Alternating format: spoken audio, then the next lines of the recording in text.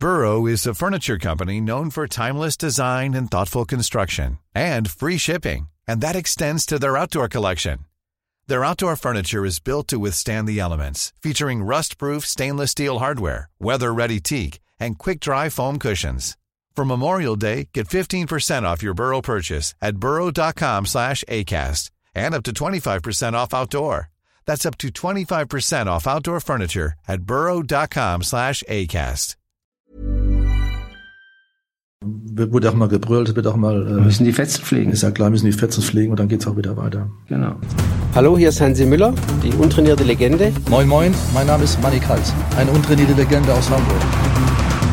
Hallo Hansi, schön, dass wir uns mal wieder treffen. Heute mal wieder in Berlin. Zu einem neuen Podcast unter dem Motto Tiefpunkte, Krisen und schlimme Niederlagen. Mensch, Manni, gab's das bei uns überhaupt? Hast du eine Niederlage, wo du sagst, war meine bitterste, oder? Ja, ich habe zweimal im Pokal verloren, das war in deiner Heimat. Du weißt bestimmt auch wo, ne? In Geislingen. Und wo noch? War das um die Ecke? Eppingen, ja. Da wohnst du doch in der Gegend, oder? Ja. Eppingen, Geislingen, da haben wir Pokal verloren. Da liegt Stuttgart genau dazwischen. Mit einer relativ guten Mannschaft. Das war natürlich damals peinliche Niederlagen gegen Amateurmannschaften. Aber gut, wir haben draus gelernt. Ein Jahr später sind wir dann Pokalsieger geworden. Ja, so ist Fußball. Das war das Endergebnis. Aber es war schon peinlich, muss man sagen. Aber gut, solche Dinge passieren im Fußball, man muss wachsam bleiben. Ja, sag mal, dann hast du ja ein paar Eigentore gemacht in der Bundesliga, glaube ich. Hansi. Du bist, glaube ich, Rekordhalter. Ich habe gut recherchiert. Ich glaube, du bist Rekordhalter mit 6 Eigentoren. Ich glaube, das hat nur noch ein Mainzer, der Noweski. Aber was war eigentlich das schönste Eigentor bei dir? Ich war Rekordhalter mit 7 Eigentoren. Aber? Und ich wurde überholt, Gott sei Dank. Seitdem hat mich keiner mehr angesprochen. Also das wird einem nachgetragen, das ist unglaublich. 7 Eigentore. Da waren natürlich 2 dabei, sie waren okay. Der Rest... Gut, die wurden nicht angedichtet, weil ein schönes war zum Beispiel in Stuttgart damals von Buffy Edmeier, ein Schuss aus 30, 40 Metern von Edmeier, am 16 Meter mehr auf dem Scheitel oben und genau in Giebel. Ja. Eigentor. Aber war Schuld von Rudi Kargus, vom Torhüter, oder? Ja, der hat geschlafen, klar. Habe ich mir schon fast gedacht, ja, dass du das so siehst. Aber gut, das waren tolle Tore, muss ich sagen. Aber ich war immer auf Ballhöhe. 2 waren dabei im Strafraum. 2 angeschossen, wo du nichts machen konntest, meistens ein bisschen unglücklich. Aber gut, ist halt so, das gehört dazu zum Fußball. Aber den Rekord habe ich zum Glück abgegeben. Ich hatte Gott sei Dank einen überholt. Und seitdem werde ich auch nicht mehr erwähnt. Ich habe ja auch einen traurigen Rekord. Weiß nicht, ob du das weißt. Ich hatte mal in einer Saison in Innsbruck in Österreich 4 rote Karten bekommen. 4? Ja, und ist natürlich ein trauriger Rekord, gebe ich zu. Es waren verschiedene Delikte, mal nachgeschlagen, mal vom Schiedsrichter auf den Boden gespuckt und dann auch mal ausgerastet und mit dem Ellenbogen nach dem Einwurf und so. Aber was natürlich auch ein Rekord ist, das musst du auch erst schaffen, bei 4 roten Karten nur 5 Spiele gesperrt zu werden. Ich bin 2-mal beim Richter, beim Herrn Zimmermann in Wien, beim Verband. Sich freigekauft. 2-mal von der Klinge gesprungen, nichts bekommen und einmal 2 und einmal 3 Spiele. Aber am Schluss waren wir auch echt befreundet, haben dann immer einen Kaffee noch zusammen getrunken und hatten echt einen guten Draht zueinander nach 4 Verhandlungen. Ich wundere das nicht, dass du nur 4 Sperren gekriegt, 4 Tage Sperren gekriegt. 5 bei 4 Spielen. Bei 4 Roten, ja. Trauriger Rekord, aber ja, ich war Kapitän in dem Jahr, habe gemeint, ich muss Gerechtigkeitsfanatiker spielen für meine Mannschaft und da ging der Schuss halt nach hinten los. So passiert das im Fußball. Kann passieren. Ich habe Glück gehabt, ich habe nie eine rote Karte gekriegt. Auch nicht in Frankreich? Nein. Nicht mal dort? Weil da hätte es ja keiner gemerkt zur damaligen Zeit. Da hätte es keiner gemerkt, das stimmt. Da gab es gar keine Karten in Frankreich. Ja. Wie wird die Zeit so... Das Einzige, was da rot war, war der Rotwein. Ja, wenn wir schon bei Frankreich beim Wein sind, wie würdest du im Nachhinein deine Station Frankreich beurteilen? War gut, war positiv? War eine tolle Zeit, ja. Ich habe zwar nicht gespielt am Anfang, weil wir auch wieder das Ausländerproblem hatten, ja. Und Güthels war damals Trainer. Der hat mich nicht spielen lassen, weil wir haben damals 77 im Finale geschlagen. In Amsterdam hat er gegen uns verloren, gegen HSV. Da war er, glaube ich, noch sauer. Aber Spaß beiseite. Ich habe dann nicht gespielt, weil wir hatten 3 Ausländer. Jesper Olsen, dann kam noch Klaus Allofs aus Marseille dazu und Peter Böhr, ein Holländer. Wie gesagt, 3 durften wir spielen. Also ich habe alle Vorbereitungsspiele gemacht, musste dann raus. Hat mir nicht gefallen. Deshalb bin ich dann nochmal nach Mühlhausen gewechselt, Mühlhus im Elsass. Und da habe ich noch ein halbes Jahr gespielt, habe mich dann leider in Toulon verletzt. Meine Achillessehne, musste dann ein Vierteljahr pausieren. Ja. Da ist dann die ganze körperliche Verfassung weg, musst wieder bei Null aufbauen. Ja, da muss man fast wieder, ich bin dann nochmal zurück zum HSV gekommen, muss wieder bei Null anfangen, weil Vierteljahr Pause war natürlich in dem Alter, ich war schon 35, 36, ist nicht so einfach, da wieder in Schwung zu kommen. Und so vom Leben her, von der Lebensart, Leben toll. Alles mitgenommen. Ja.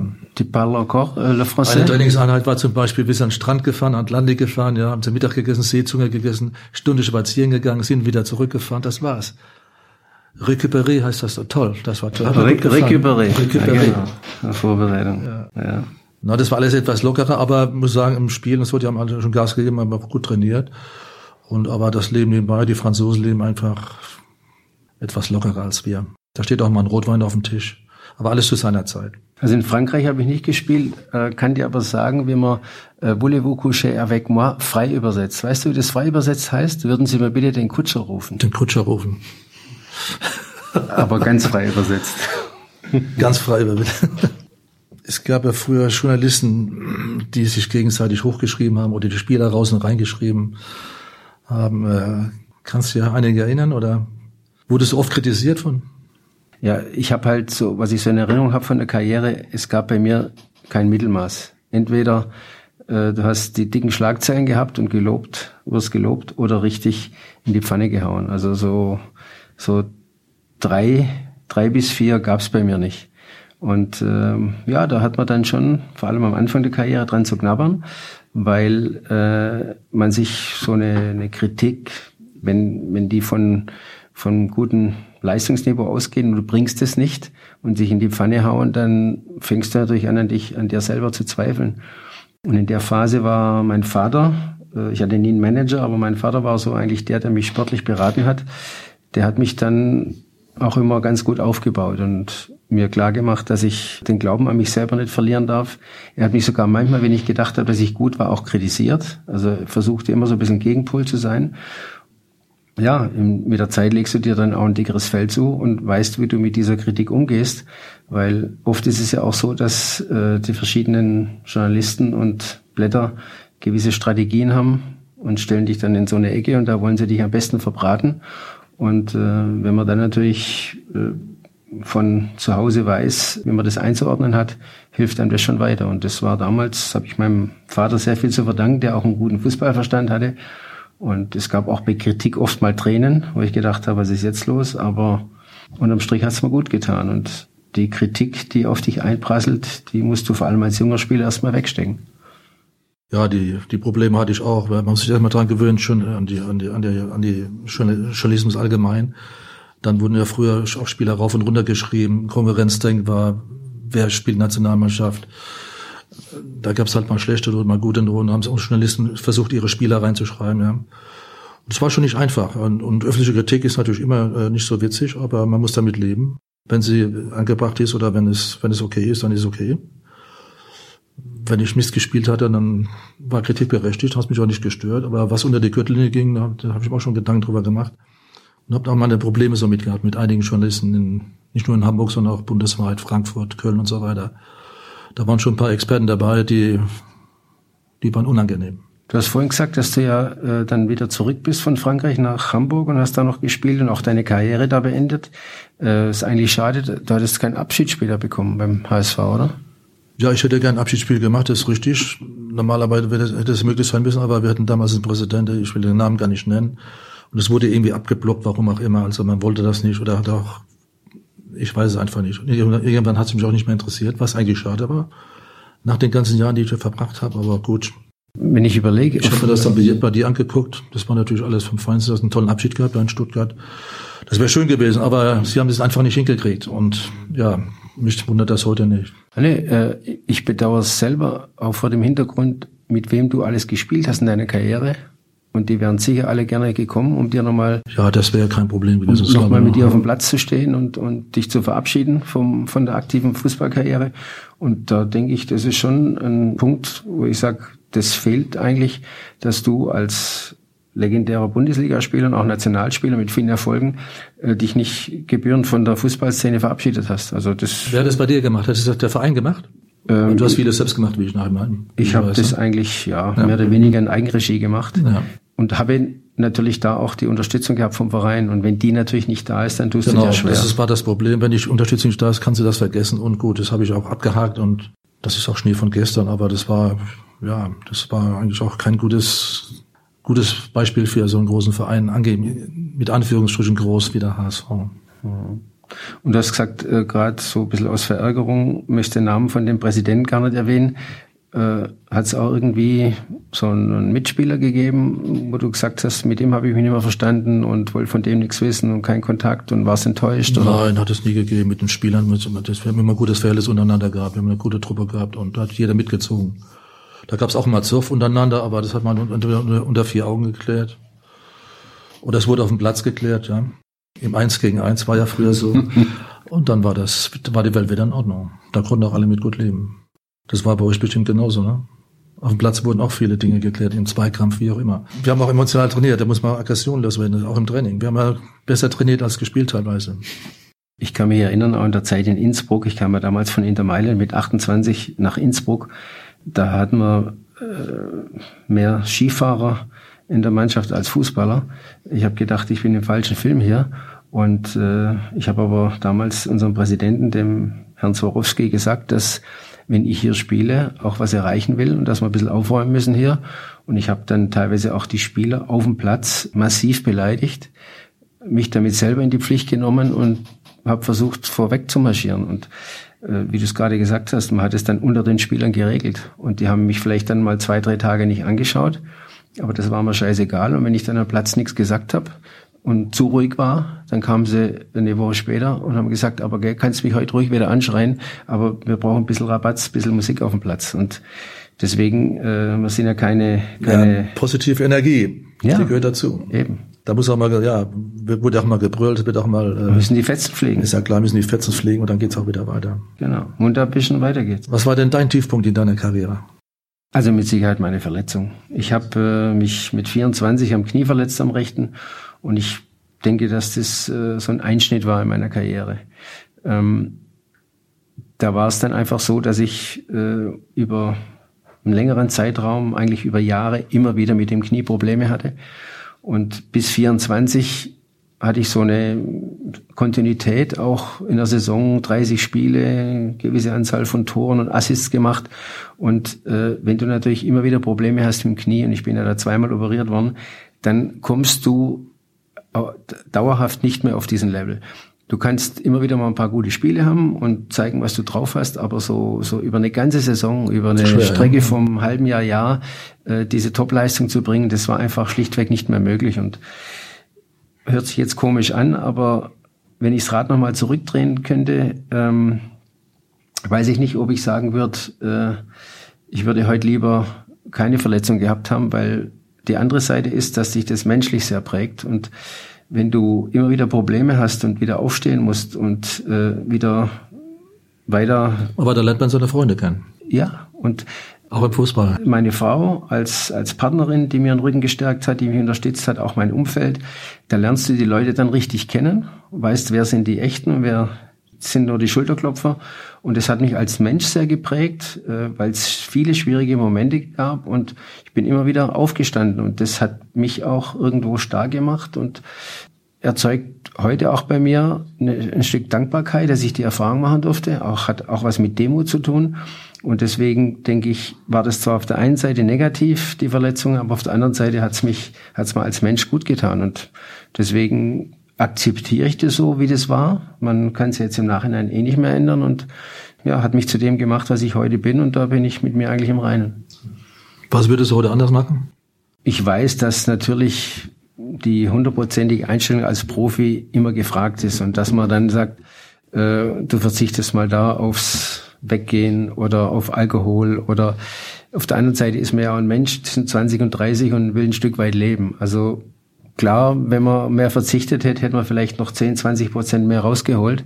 Aber das ist natürlich auch Schnee von gestern und man ist halt auch ein Luftikus, ein Lebemann und lässt es mal ein bisschen krachen. Wir haben ja auch nette Dinge miteinander erlebt, wenn wir mal da oder dort ein bisschen steil gegangen sind.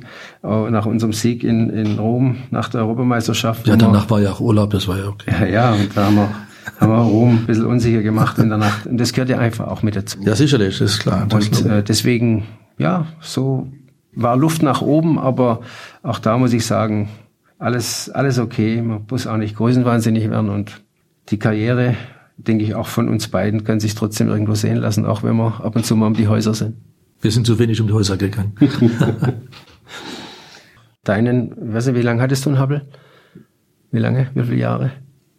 6 Jahre. 6 Jahre. Ja, ich hatte ihn 3 Jahre zum Ende meiner Karriere. Von 30, 87. Ja. Und von 30 bis 33, also von 87 bis 90 war Hubble noch mein Trainer.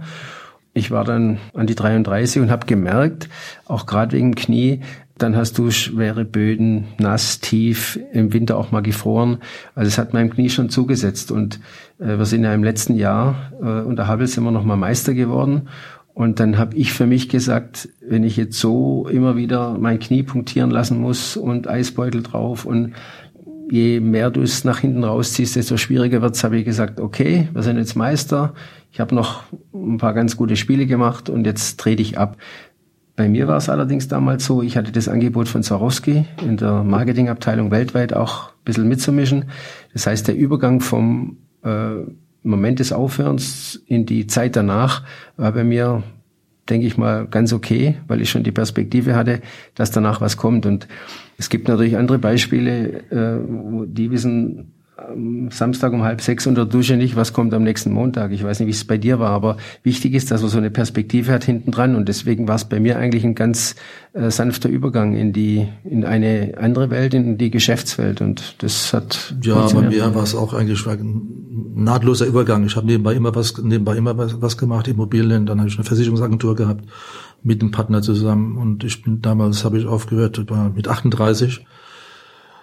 Ich habe auch gemerkt, ich hatte auch gar keine Lust mehr dann, auch mit gewissen Leuten im Verein. Und dann habe ich, als ich den Entschluss gefasst hatte, aufzuhören, da war es für mich auch dann gegessen. Ja, dann ging es von heute auf morgen weiter.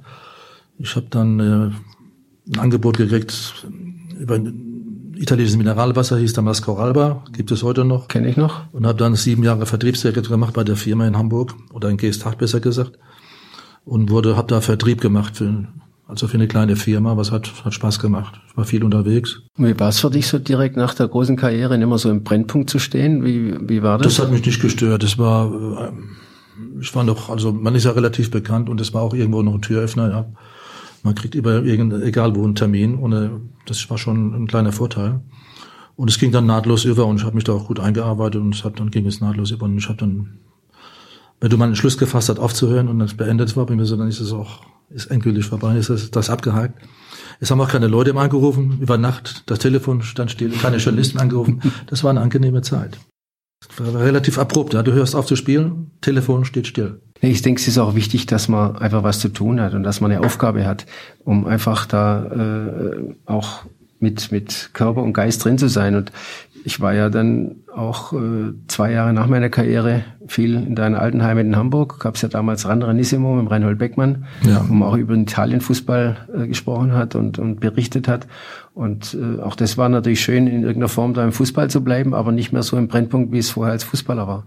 Und auch mal die andere Seite des Mikrofons kennenzulernen, weil sonst bist du immer gefragt worden und jetzt warst du mal mit dem Mikro in der Hand und hast einen Van Basten und Papa gefragt und Gullit, wie sie gespielt haben. Ist auch mal interessant, ja. Das macht auch Spaß. War eine gute Erfahrung. Ja. Jenfelder Allee im Studio Hamburg. Jenfelder Allee, ja.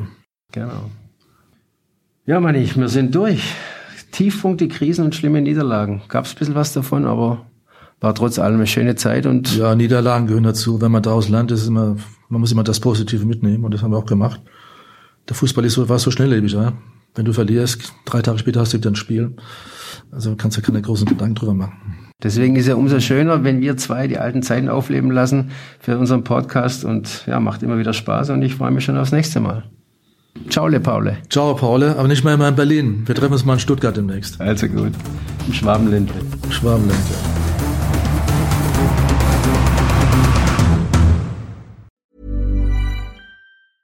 Even when we're on a budget, we still deserve nice things. Quince is a place to scoop up stunning high-end goods for 50 to 80% less than similar brands. They have buttery soft cashmere sweaters starting at $50, luxurious Italian leather bags, and so much more. Plus, Quince only works with factories that use safe, ethical, and responsible manufacturing. Get the high-end goods you'll love without the high price tag with Quince. Go to quince.com/style for free shipping and 365-day returns.